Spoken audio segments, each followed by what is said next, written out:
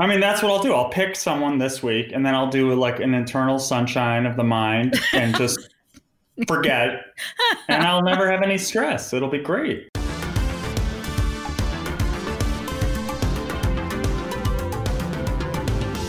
Hey there, welcome to Hot Takedown, the show where the hot takes of the sports world meet the numbers that prove them right or tear them down. Today is November 17th, 2020, and I'm Sarah Ziegler, the sports editor at 538. Joining me in New York City is senior sports writer Neil Payne. Hi, Neil. Hey, what's up? How's it going? Not much is up. What's up? That was surprising. I don't know why that took me by surprise. You know, I'm just trying to change up the intros. You know me. I'm always tinkering with the intros. True. It's like the lead of a story, right? Yeah. And from Los Angeles is 538 contributor Jeff Foster. Hi, Jeff. Hello, Sarah. Hello, Neil.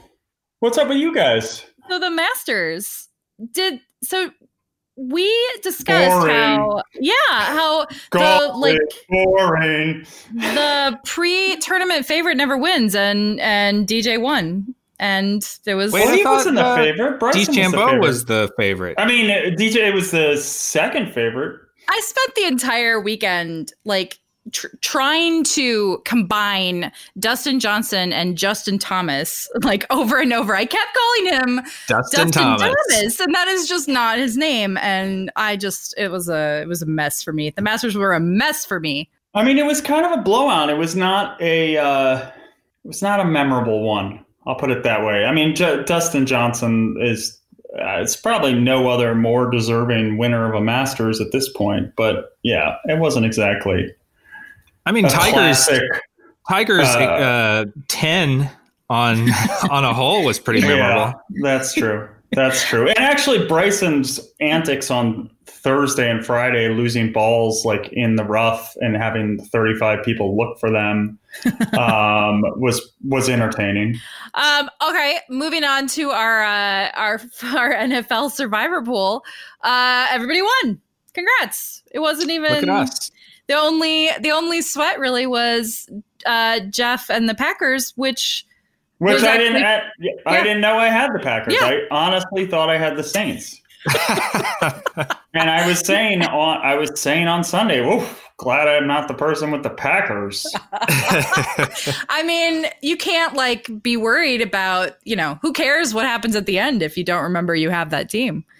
That's actually the way you should approach it. Tuesday to find out whether the team that you picked won on Sunday because you don't know which team you picked. I mean, that's what I'll do. I'll pick someone this week, and then I'll do an internal sunshine of the mind and just forget, and I'll never have any stress. It'll be great. It seems like a good way to live. All right. Well, so the points stand at Sarah and Neil at 7, Jeff at 5. The pick order. We got to break this tie. I know. We got to get out of this tie, Sarah. I know. We really do.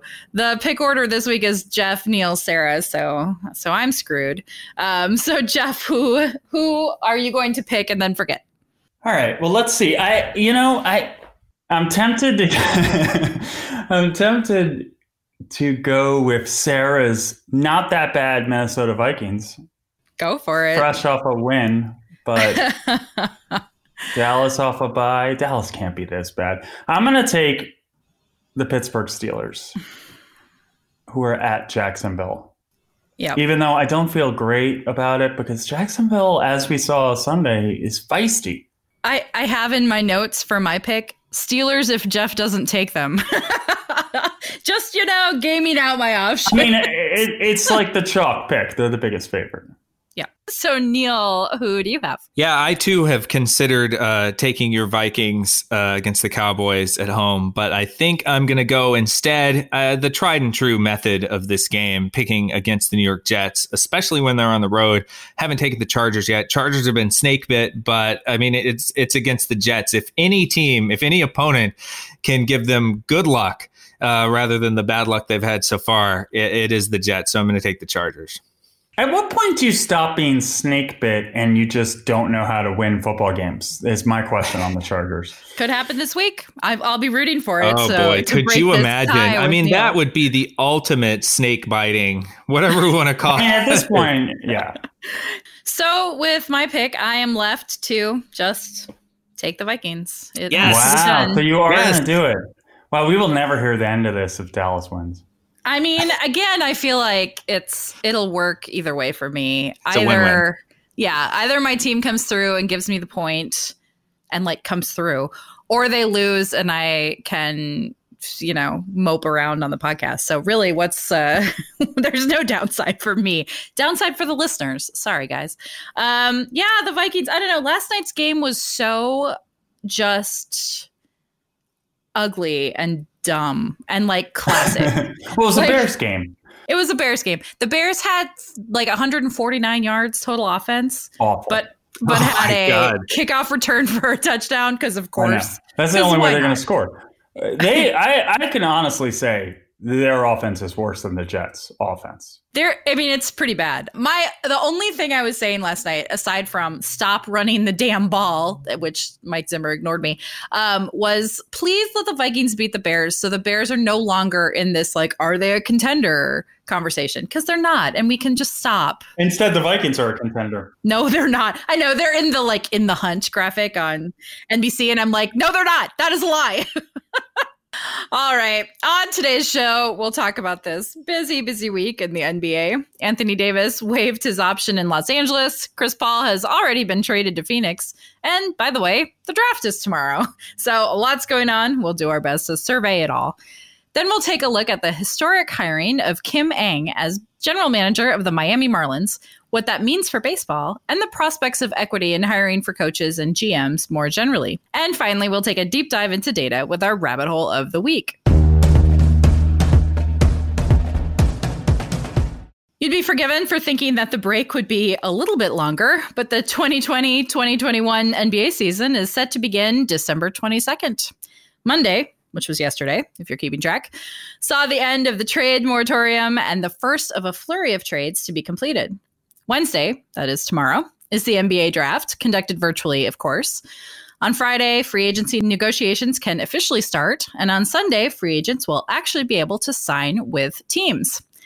Training camps open on December 1st, 2 weeks from today. That's right, December is in 2 weeks. Holy crap. We are cramming events that usually take place over the course of a couple of months into just a couple of weeks. The biggest trade so far saw the Oklahoma City Thunder trading superstar Chris Paul and former Cyclone Abdel Nader, just for the record, to the Phoenix Suns for Kelly Oubre, Ricky Rubio, Ty Jerome, Jalen LeCue, and a 2022 first-round draft pick.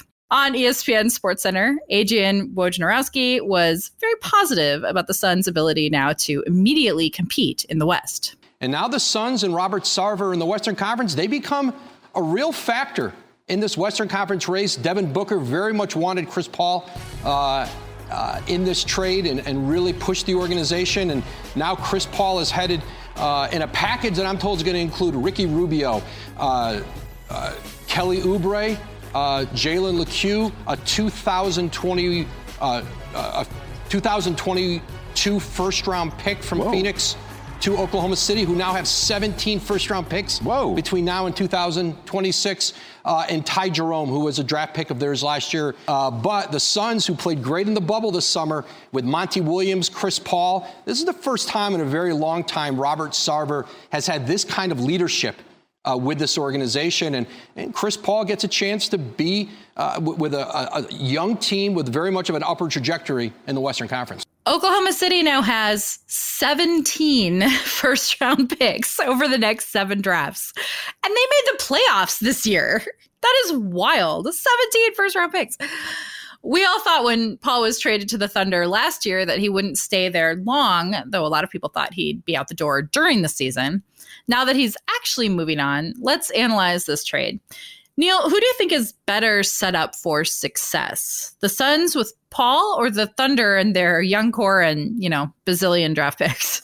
Probably the Suns if we're talking about short term, like next season. But probably the Thunder going forward in the long term, because like you said, they have a ridiculous number of picks. And they played this so perfectly. If you think about the way that when they got Chris Paul, the question was going to be, this is an untradeable contract. How are they going to get rid of him? People weren't even sure they were going to be good, which our model actually did think that the Thunder would be better than everyone was saying, and they were. that, don't want to toot our own horn too much, but, because Chris Paul is a high rated player. He's still a very effective player that makes a team better. And that's probably what, why the Suns are kind of going in on him right now.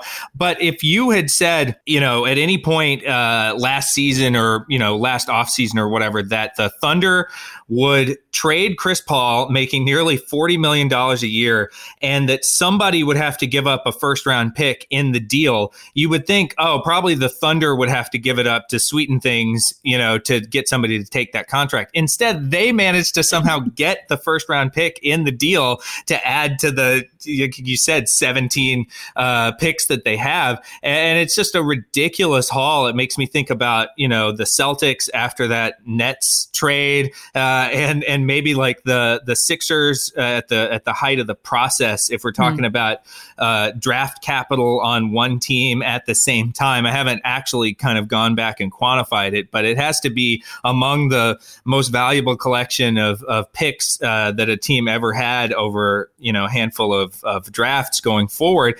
And yet also, like you said, this was not a bad team last year. They made the playoffs. They were a top 10 defensive team. I mean, there's just so many assets, and they hang on to Shea, they can build around him, who seems to be a star in the making, and who knows what they do with that. I mean, they're probably not going to use all 17 picks because they don't have that many roster spots, but they can bundle them. They can do whatever. And we've seen Presti do this kind of thing before. So I think it's pretty shrewd on their part too.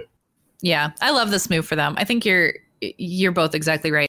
So another big trade news is so far about a trade that hasn't actually happened yet. Woj reported that James Harden has turned down a 2-year, $103 million extension with the Rockets, just chump change, and has instead demanded a trade to Brooklyn. He has apparently been talking to Kevin Durant and Kyrie Irving about a Nets super team. Jeff, what are the chances that actually happens? I mean, it wouldn't surprise me just because this is just something we've seen now, it feels like every offseason. So I do think there is a legitimate chance it could happen. I think Harden, you look around and, a lot of the Daryl Morey and a lot of the brain trust of Houston is all gone.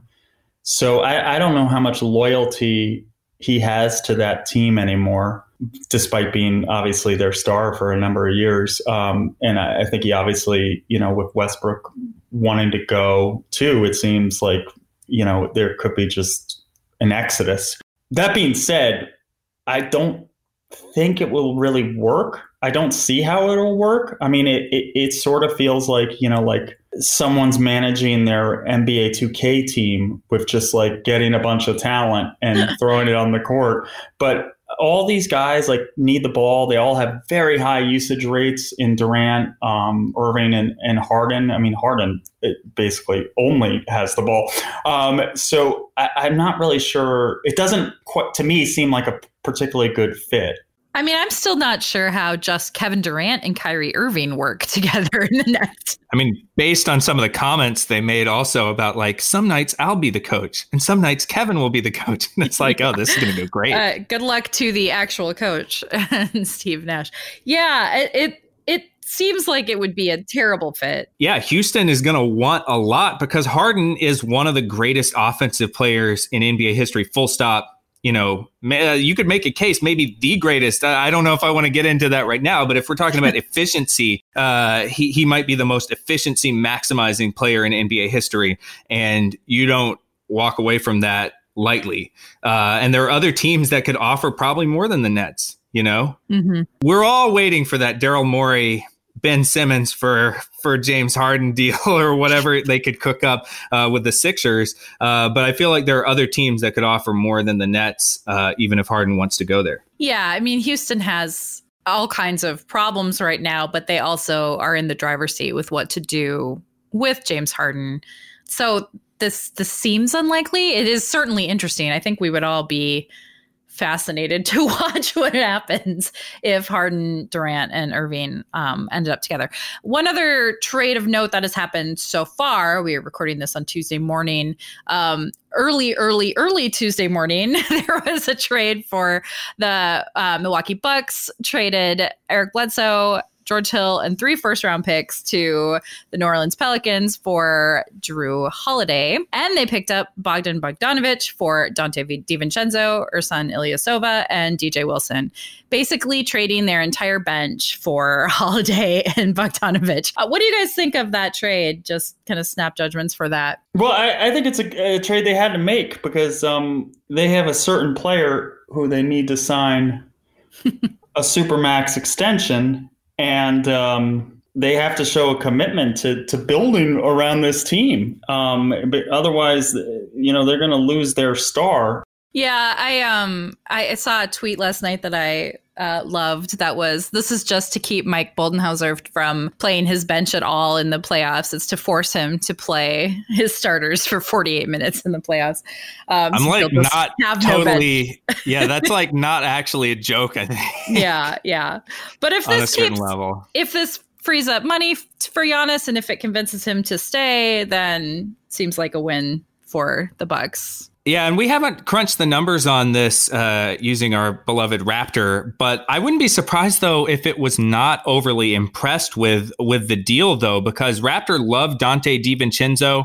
He had a plus 3.7 Raptor last season. George Hill had a plus 3.8 Raptor. And so getting rid of some of those guys and then only adding like Bogdanovic had a plus 1.2. Eric Bledsoe was a plus 2.4, whereas Drew Holiday is a plus 4.7. So you get a little bit there, but Eric Bledsoe also played at a plus 3.7 level in the playoffs. Not saying that that's a huge sample, it's only 9 games, but this idea that it's some kind of like landslide or whatever. Drew Holiday, great player, very fond of him, great two-way guard. But at the same time, I'm not totally sure that they come out like a huge amount ahead, aside from almost like that factor of having to sort of, through reduced depth, play your starters more and actually put your best players on the court for more of the game. I also think there might be fit. They might have solved a little bit of their fit problem because they really needed a 3-point shooter who was better than what they had, and not including old man Kyle Korver. But I think Bogdanovic helps there. In Bledsoe, that's interesting that his Raptor was that high in the playoffs, because the narrative around him in the playoffs was that he was bad and he did not have a good playoff. So that's very interesting too. It was mostly coming on defense. He's plus 3.4 on defense, but he had a positive offensive Raptor also. Interesting. So how that all shakes out will be interesting, and it all obviously depends on what Giannis decides. Because if he stays, then the trade's a win. If he leaves, though, the trade will not have ended up mattering. All right, so let's turn to another weird thing happening, which is the draft. This is going to be such a strange year because, these prospects didn't have an NCAA tournament to showcase their abilities. Some of them skipped college altogether. Jeff, how is the lack of publicly known information affecting how we expect the draft to look? I think from a fan perspective, you have a lot of fans who are maybe less familiar with some of these names. I mean, some of these guys who played, not very many games, if any games, under a sort of national spotlight. It definitely, I think, shapes opinions. But I think from a NBA perspective, it's not like they're just turning on CBS in March. Although sometimes it seems that way. It seems that way. They're just turning on NBA college basketball in March, going, "Oh, who's good?" No, I think they'll be prepared. I mean, I do think the draft itself is changing in terms of how these guys get to the league. With LaMelo obviously being the marquee name who fits that bill, who didn't go to college, but also, coming up next year with Jalen Green, who's widely considered to be a top pick. And he went to the G League's development program, or whatever the name is they have on that, taking money immediately out of high school. And a lot of other players are following that route. So I think eventually, and this sort of, just to rewind, this also helps Presti, because there's a chance, these drafts in the next couple of years, if this, the college requirement goes away, which it sort of feels like it's it's heading that direction. If you have guys going to the G League anyway, I mean, why not just go to the NBA? I mean, to me, it doesn't make a lot of sense at this point to maintain the one and done policy.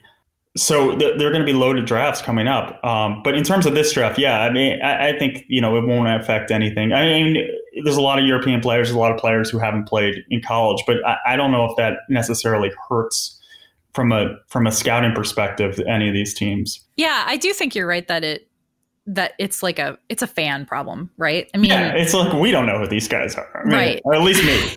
Yeah, right. And I do wonder. I mean, will people tune in? Which, I mean, ratings have been down for all sports and for the NBA in particular. So, who knows if people were going to tune in anyway, but it is a little bit harder when it's like, well, we aren't going to watch Zion, get picked. Although also we knew where Zion was going to go. So the draft is best when it's like there's a little bit of mystery, but the players involved. And so this year we have none of that. I mean, there's mystery, but we don't care, I guess. A lot of fans, I think, don't care. I do think, I was part joking, but I do think the tournament does impact the draft. We've seen, I mean, you mentioned Dante DiVincenzo, who, obviously had that star caliber performance in the Final Four, and then he was drafted. I mean, maybe he's not drafted without that stage to prove himself. On the flip side, as a Michigan basketball fan, I've seen a lot of our players get way overdrafted because Michigan and Bayline went on a run, the Mitch McGarry types, Adam Morrison, some of these guys who are big college stars and stars in the tournament. I don't think it necessarily means one thing or the other, but it does impact your draft status. No, that's giving me a story idea where we go back after a year to look at this draft class and see if maybe it outperformed other ones because there wasn't any of that NCAA residual effect. I'll mark that down for a story at some point. All right. Well, the draft is tomorrow night. And so we should watch to see where the players we don't know very well end up and see if teams do approach it a little bit differently than they may have in previous years. Okay. I think we can end this discussion here for now. We'll be back in a moment to talk about baseball. Last Friday, the Miami Marlins hired Kim Ng as their new general manager. Ng makes history as just the first Asian American and just the second person of Asian descent to run a team. Farhan Zahidi, president of baseball operations for the San Francisco Giants, is the other. She is the first female GM, not just in baseball, but in any of the four major American men's sports. So we thought we'd take a look at the state of diversity in coaching and what Ng's hire might mean for it. On the ESPN Daily podcast, Pablo Torre spotlighted the decades of experience Ng brings to the role and the decades of prejudice she's battled against. It was around midnight on November 13th, 2003, inside the Biltmore in Phoenix during Major League Baseball's GM meetings. And Kim Ng was mad. She'd been at the hotel bar with her colleagues when Met scout Bill Singer, the former All-Star pitcher, showed up drunk and approached her in front of all the executives present, wanting to know what she was doing here. Ng told him she was working. "What are you doing here?" Singer repeated. And Ng, then the assistant general manager of the Dodgers, identified herself as such. But Singer was undeterred. He asked where she was from. And Ng, who was born in Indiana and grew up in New York, explained herself again. "No. Where are you from?" Singer insisted. Because of course he did. Because Asian Americans don't ever get to really be from America. And when Ng explained that her family originally comes from China, Singer proceeded to speak in that Ching-Chong gibberish that is viscerally familiar to every single Asian person in the United States. But for a person who was decades into a big league career, that wasn't even the most maddening aspect of this stupid, awful night.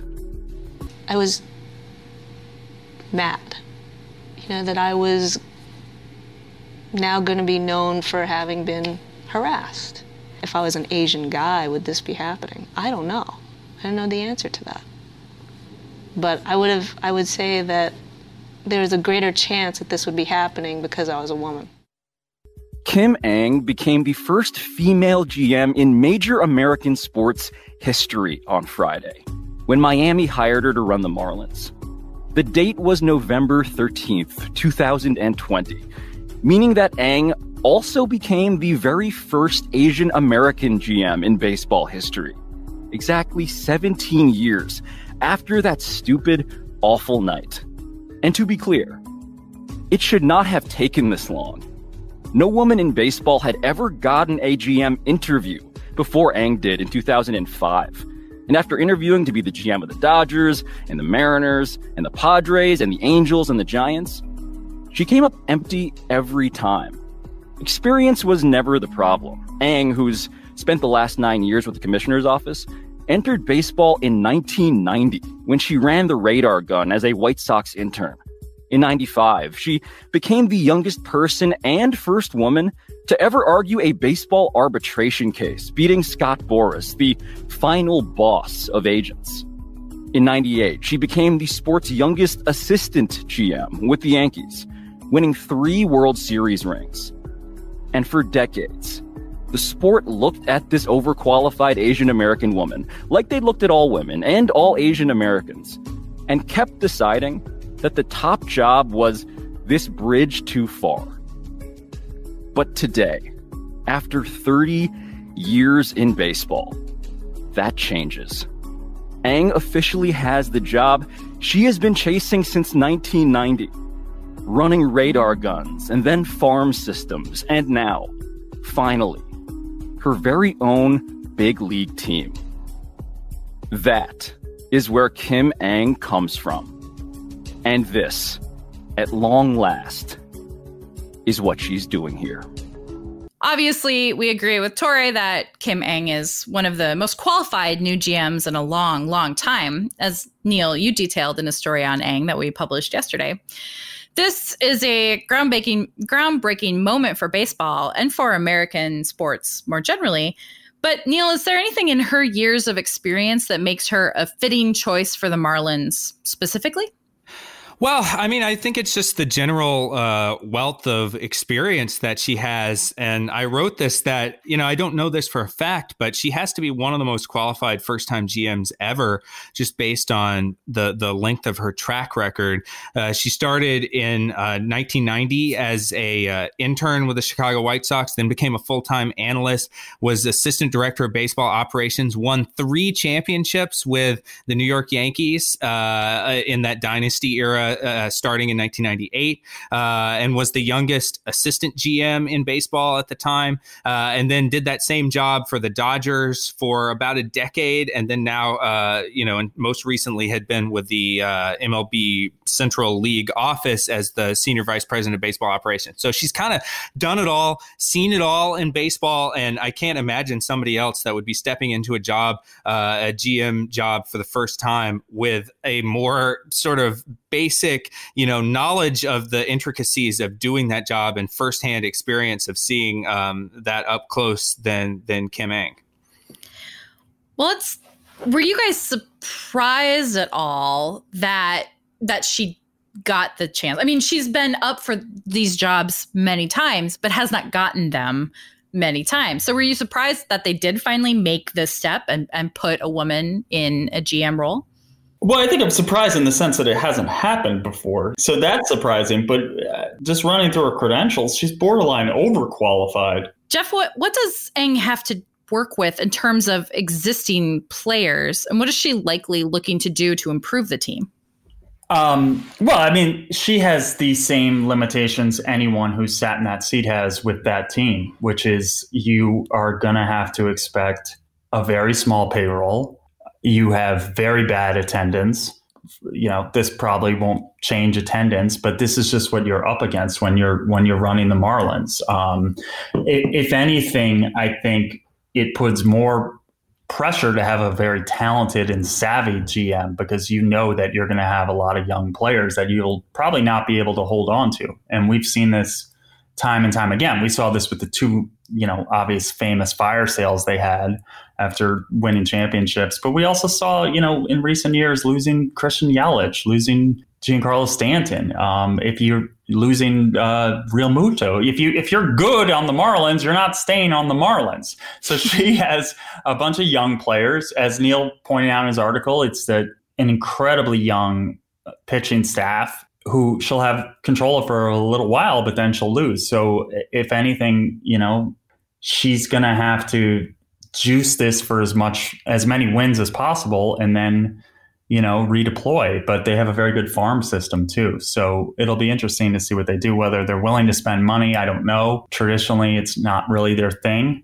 But once in a while, they'll make an exception. I wonder if they change things with her. Or probably not. Yeah, and I mean, I think you can temper expectations for next season, and that's important because they were one of the luckiest teams in baseball. If we're just looking at the difference between record and expected record off of run differential, they had the biggest gap in baseball last year, and they had some kind of fluky performances, which you sort of need anytime you're an unheralded team and you make the playoffs kind of out of nowhere. You need to have guys exceed their previous track record, especially the case when your whole team gets shut down due to COVID in the first weekend of the season, and you're having to kind of scramble just to put together a roster at all. And Miguel Rojas and guys like this kind of came out of the woodwork to have great seasons, but you may not necessarily be able to expect that going forward. Well, and it's interesting too, because she's a woman, she's an Asian American. She's about to turn 52, which is also a little bit unusual right now in baseball. I counted up I went through the GM's ages last night, making me feel very bad about my own age. Know. That's a depressing thing to do. You should not do that.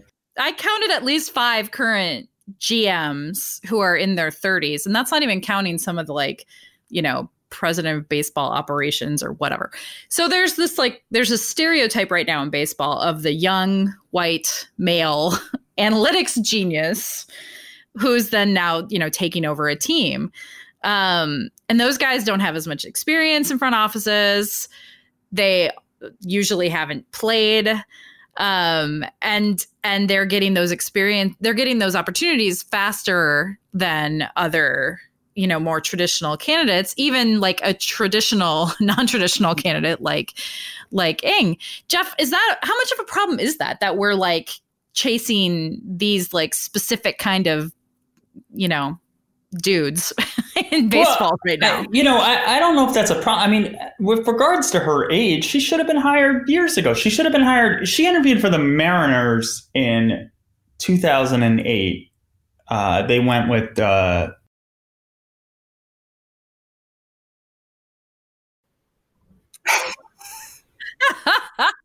I do think, I mean, we've seen this with sabermetrics in baseball. This is, well-trodden territory at this point that, it's a copycat league, just like a lot of sports, and that if teams have success with a more analytics bend approach, then you're going to see a lot of teams trying to do the same, and getting out the kind of old guard. It's essentially that scene in Moneyball over and over. Just not in Oakland. It's everywhere. Yeah, it does. It reminds me a little bit too of the problem in football with the, Sean McVay clones hired as coach after he found some success. And then so you got all of these young, very inexperienced and coaches with no success at the NFL level, certainly. Cliff Kingsbury. And in some cases, Cliff Kingsbury next time. No success. Yeah, exactly. And I don't know. I think there's obviously I believe in, taking a data-driven approach to team building and coaching, but we also have to be really careful who that we're not allowing everyone into those spaces, and then that the, data is then becomes synonymous with young white men, which is also wrong. That's not better. That's a problem in other ways. And I don't know, it reminded me of the story that you did, Neil, with our colleague Perry Bacon Jr. about how to fix hiring for coaches in the NFL and diversity in hiring there too. MLB also does not compare great to leagues in terms of diversity in its leadership. But just one thing, like age and diversity, if you're gonna seek diversity, you're probably going to have to target young, just because most of the people who are older and been around and had jobs, are going to be old white men, because that's the way it's been. So I do think, while you will see a lot of young white males hired, I think generally young is going to lead to a more open-minded approach. Yeah, although I'm thinking of a guy like Eric Bieniemy, who's in his 50s. And he's going to get a job, though. I mean, he's probably the top NFL coaching candidate right now. Well, he should have gotten a job last year. Yeah, I mean, true. I would love the Jets to hire Eric Bieniemy. Eric Bieniemy is not going to go to the Jets because there's better options. I think that's Houston Texans right. Or someone, Well, and one of our big takeaways was that it's kind of a pipeline problem as much as anything, where the path to becoming a coach is sort of cut off to ex-players, for instance, in football at least, or it's more difficult for them because while they're playing the sport, you got all these McVay types who, their playing career ends when they flame out in college or whatever. They're not playing in the pros. And so then they latch on and become an assistant or a coordinator and kind of climb that ladder and use connections also, that may not be available to, people from underrepresented groups. And so I think that it's sort of like we're seeing the tip of the iceberg, but there's this great big iceberg of problems underneath it that have to be solved before you can kind of get the results that you would want or would appear, more equitable at the top of the iceberg. But, Kim Ng, I think, is a great example of somebody that, it's not an anti-analytic hire. The Yankees under Brian Cashman, nobody talks about it because they had so much money to spend also. And it wasn't like a sexy story for Michael Lewis to write a book about. But I mean, the Yankees have been at the forefront of analytics going back to the 90s. I wouldn't be surprised if we see a backlash against some of these like young, 30 something white Ivy League, whatever the typology you want to talk about of those hires that you were looking up are, because Lord knows there's enough backlash against analytics in general. People are looking for backlash in every way that they can anyway. And so, I think that questioning some of the roster decisions or questioning, decisions that are made using numbers is always on the appetite of people. So if they can kind of, wrap this into it too, then I think it'll be another reason to turn away from the stats. Thanks a lot, Kevin Cash. Kevin Cash is ruining it for everyone.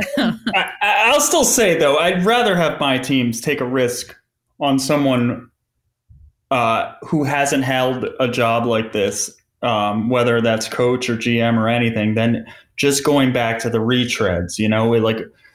Give Bill O'Brien another job because he failed tremendously at both GM and coach. That, yeah, sure. I mean, it's the only industry where we really keep rehiring people who were abject failures at the job already.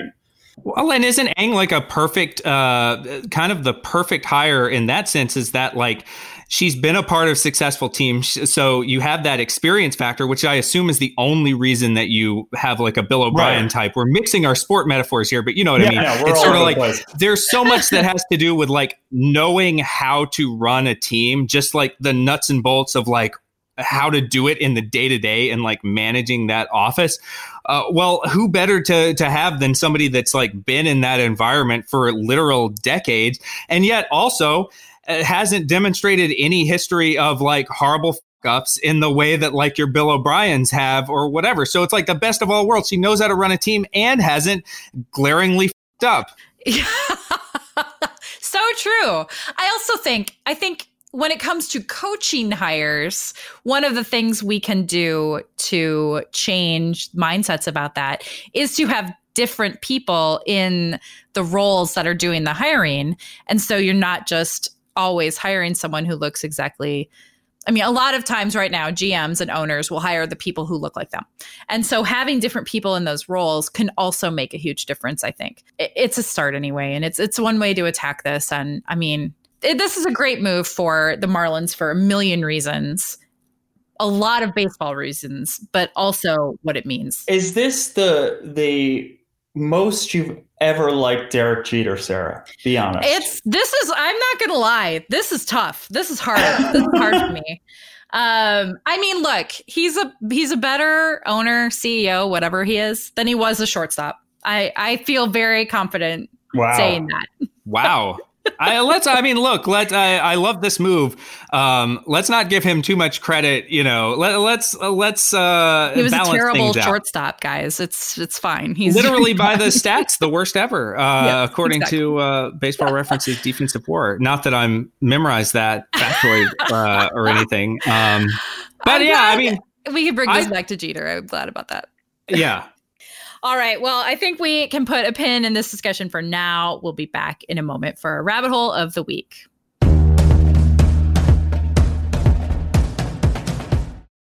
At 538, we often find ourselves falling down various rabbit holes of data. Some lead to stories, some don't. We end each week's show with one of those descents, the Hot Takedown rabbit hole of the week. We are delighted to be joined this week by phenomenal 538 copy editor, Santul Nurker. Hey, Santul, how's it going? Hello. It's going well. So you and Neil have teamed up for a rabbit hole for us this week. What have you come up with? So Neil and I were inspired by the recent anniversary, November 11th, of Michael Redd's 2006 57-point explosion against the Utah Jazz. Redd, played 12 seasons in the NBA and was a solid player, and he was not a bench warmer by any means. But he's also maybe not who you first think about when you think of 50-point scorers. You think of Michael Jordan, Kobe Bryant, LeBron James. So Neil and I dug into some of the numbers about some of the more random 50-point performers, and we found some interesting nuggets. Not the team, of course. Well, in some cases, some were by the Denver Nuggets. Yeah, some did play for the Denver Nuggets. But Neil, do you have any findings from the world of random 50-point games?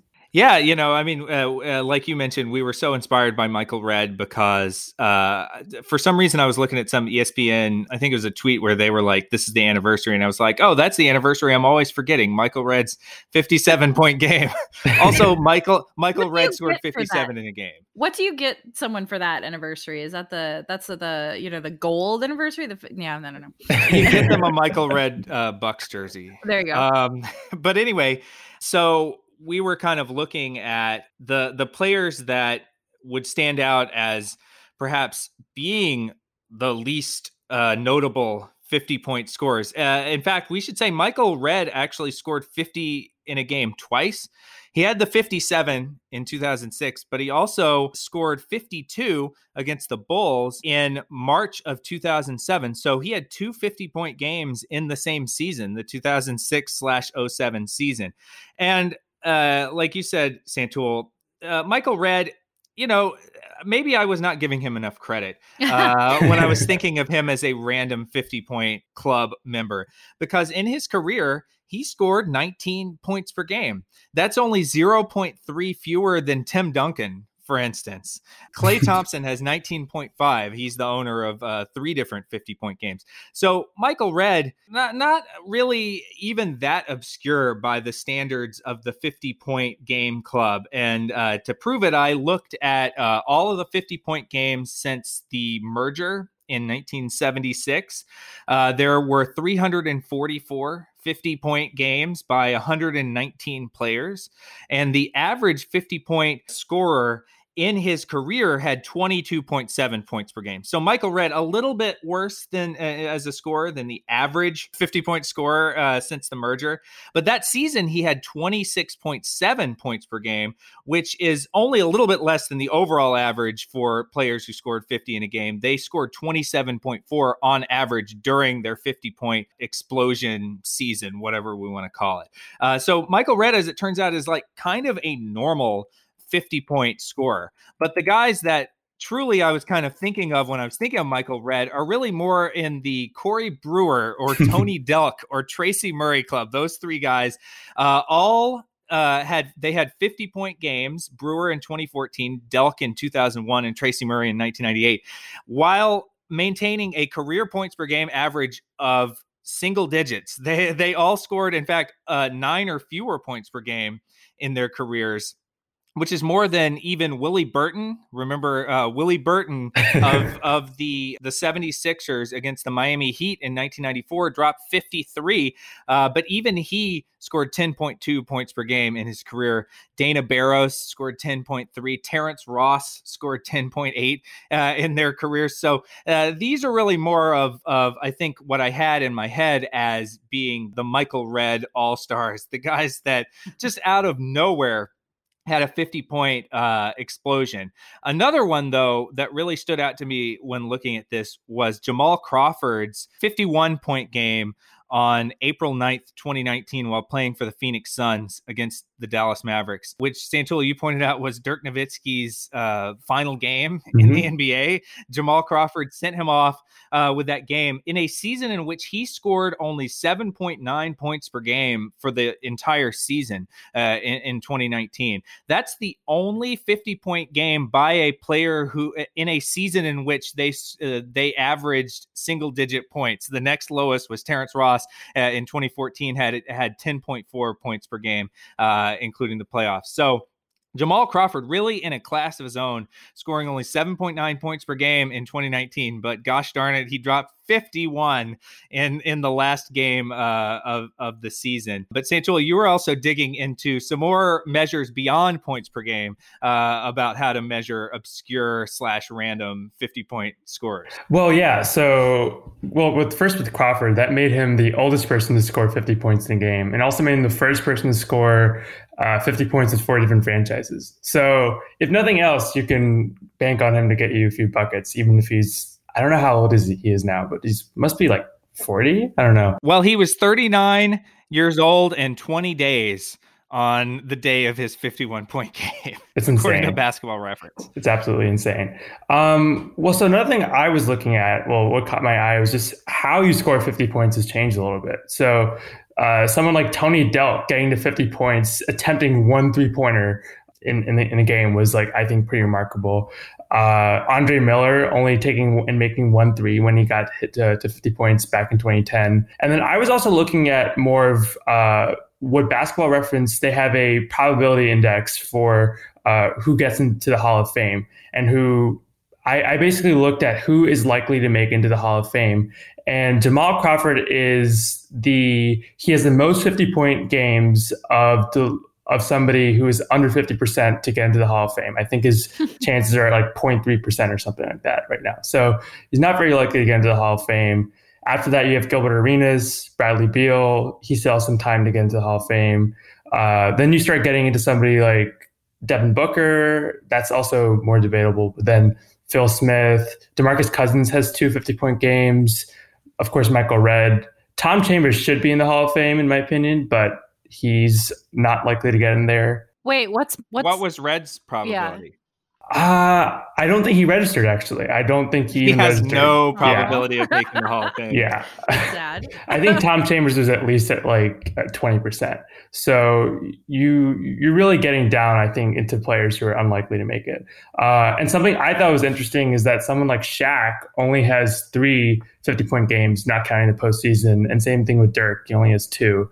So, I mean, in general, it's hard for big men to get to those high-scoring games. That's so funny. I would have expected Shaq to have more for some reason. Even, I mean, you're right, the thing about big men, but I still have this image of him, just going off and like taking 1 million free throws. I guess he didn't make them. Yeah. That was the whole point. Yeah, the free throws are like a big underrated aspect of getting to 50. It seems like in the data set, the average 50-point game contained 12.5 made free throws on 14.4 attempts. So you have to, get to the line a lot, and then you have to make a good number then to get over the top. So James Harden is sort of your quintessential, especially with the threes. Also, I'm trying to figure out how many he has in his career unless you know off the top of your head. No, it's a lot. Oh, he has a ton. Yes, he has, let's see. He has 23 in his career. Wow. But he's breaking the mold for this because obviously a career average of 24.9 points per game will get you far in terms of the 50-point club. Definitely. So I wonder how many 50-point games Shaq could have had if he made like half of his free throws. Now I want to go through his game logs and like do the math. Yeah, we should look up like lost 50-point games, like the 50-point games that might have been if you had just made a league average. We're not even asking you to make all your free throws, right? Just make them at a league average clip and see how many you could have gotten to. I feel like LeBron would have a lot more 50-point games if he made like 80% of his free throws. How many has he had? He has had 12 in the regular season. So I don't know. Like, it feels like he's had a number of games. I remember there have been a couple playoff games where he's like at 48 or 49. And so he had 51 against Golden State a couple of years ago. But that was notable because I thought two of his best playoff games before that, he was at 48 or 49. Some guys just aren't focused on the stat sheet. You know, they're like the opposite of that time. Ricky Davis knew that he needed a rebound for a triple double and shot it at his own basket to get the rebound. See, that's the kind of magic that we celebrate in the rabbit hole. The guys who are just like 48's fine for me. No, we don't care about you. You gotta work. We want the guys that are acutely aware of exactly how many points they have down the stretch and are like, I need to get into this club so they can talk about me in a rabbit hole. Exactly. It's all about hot takedown glory here for these guys. And we love you for it. All right. This was very fun. And in just a month, we'll have more NBA games and more possibilities for random 50-point scorers. Can't wait. Thank you so much for joining us, Sanchol. Yeah, thank you. Love it. All right. That will do it for this week's show. We'll be back in your feed next Tuesday. If you like what you heard, please subscribe. And if you are subscribed, please rate and review us on your podcast player of choice. It really does help new people discover the show. You can also email us at podcast@538.com to let us know what you think. Our podcast producer is Sarah Shackett. Tony Chow is in the virtual control room. And our podcast commissioner is Chad Matlin. For Neil, Jeff, and Sanchul, I'm Sarah. Thanks for listening. Talk to you next time.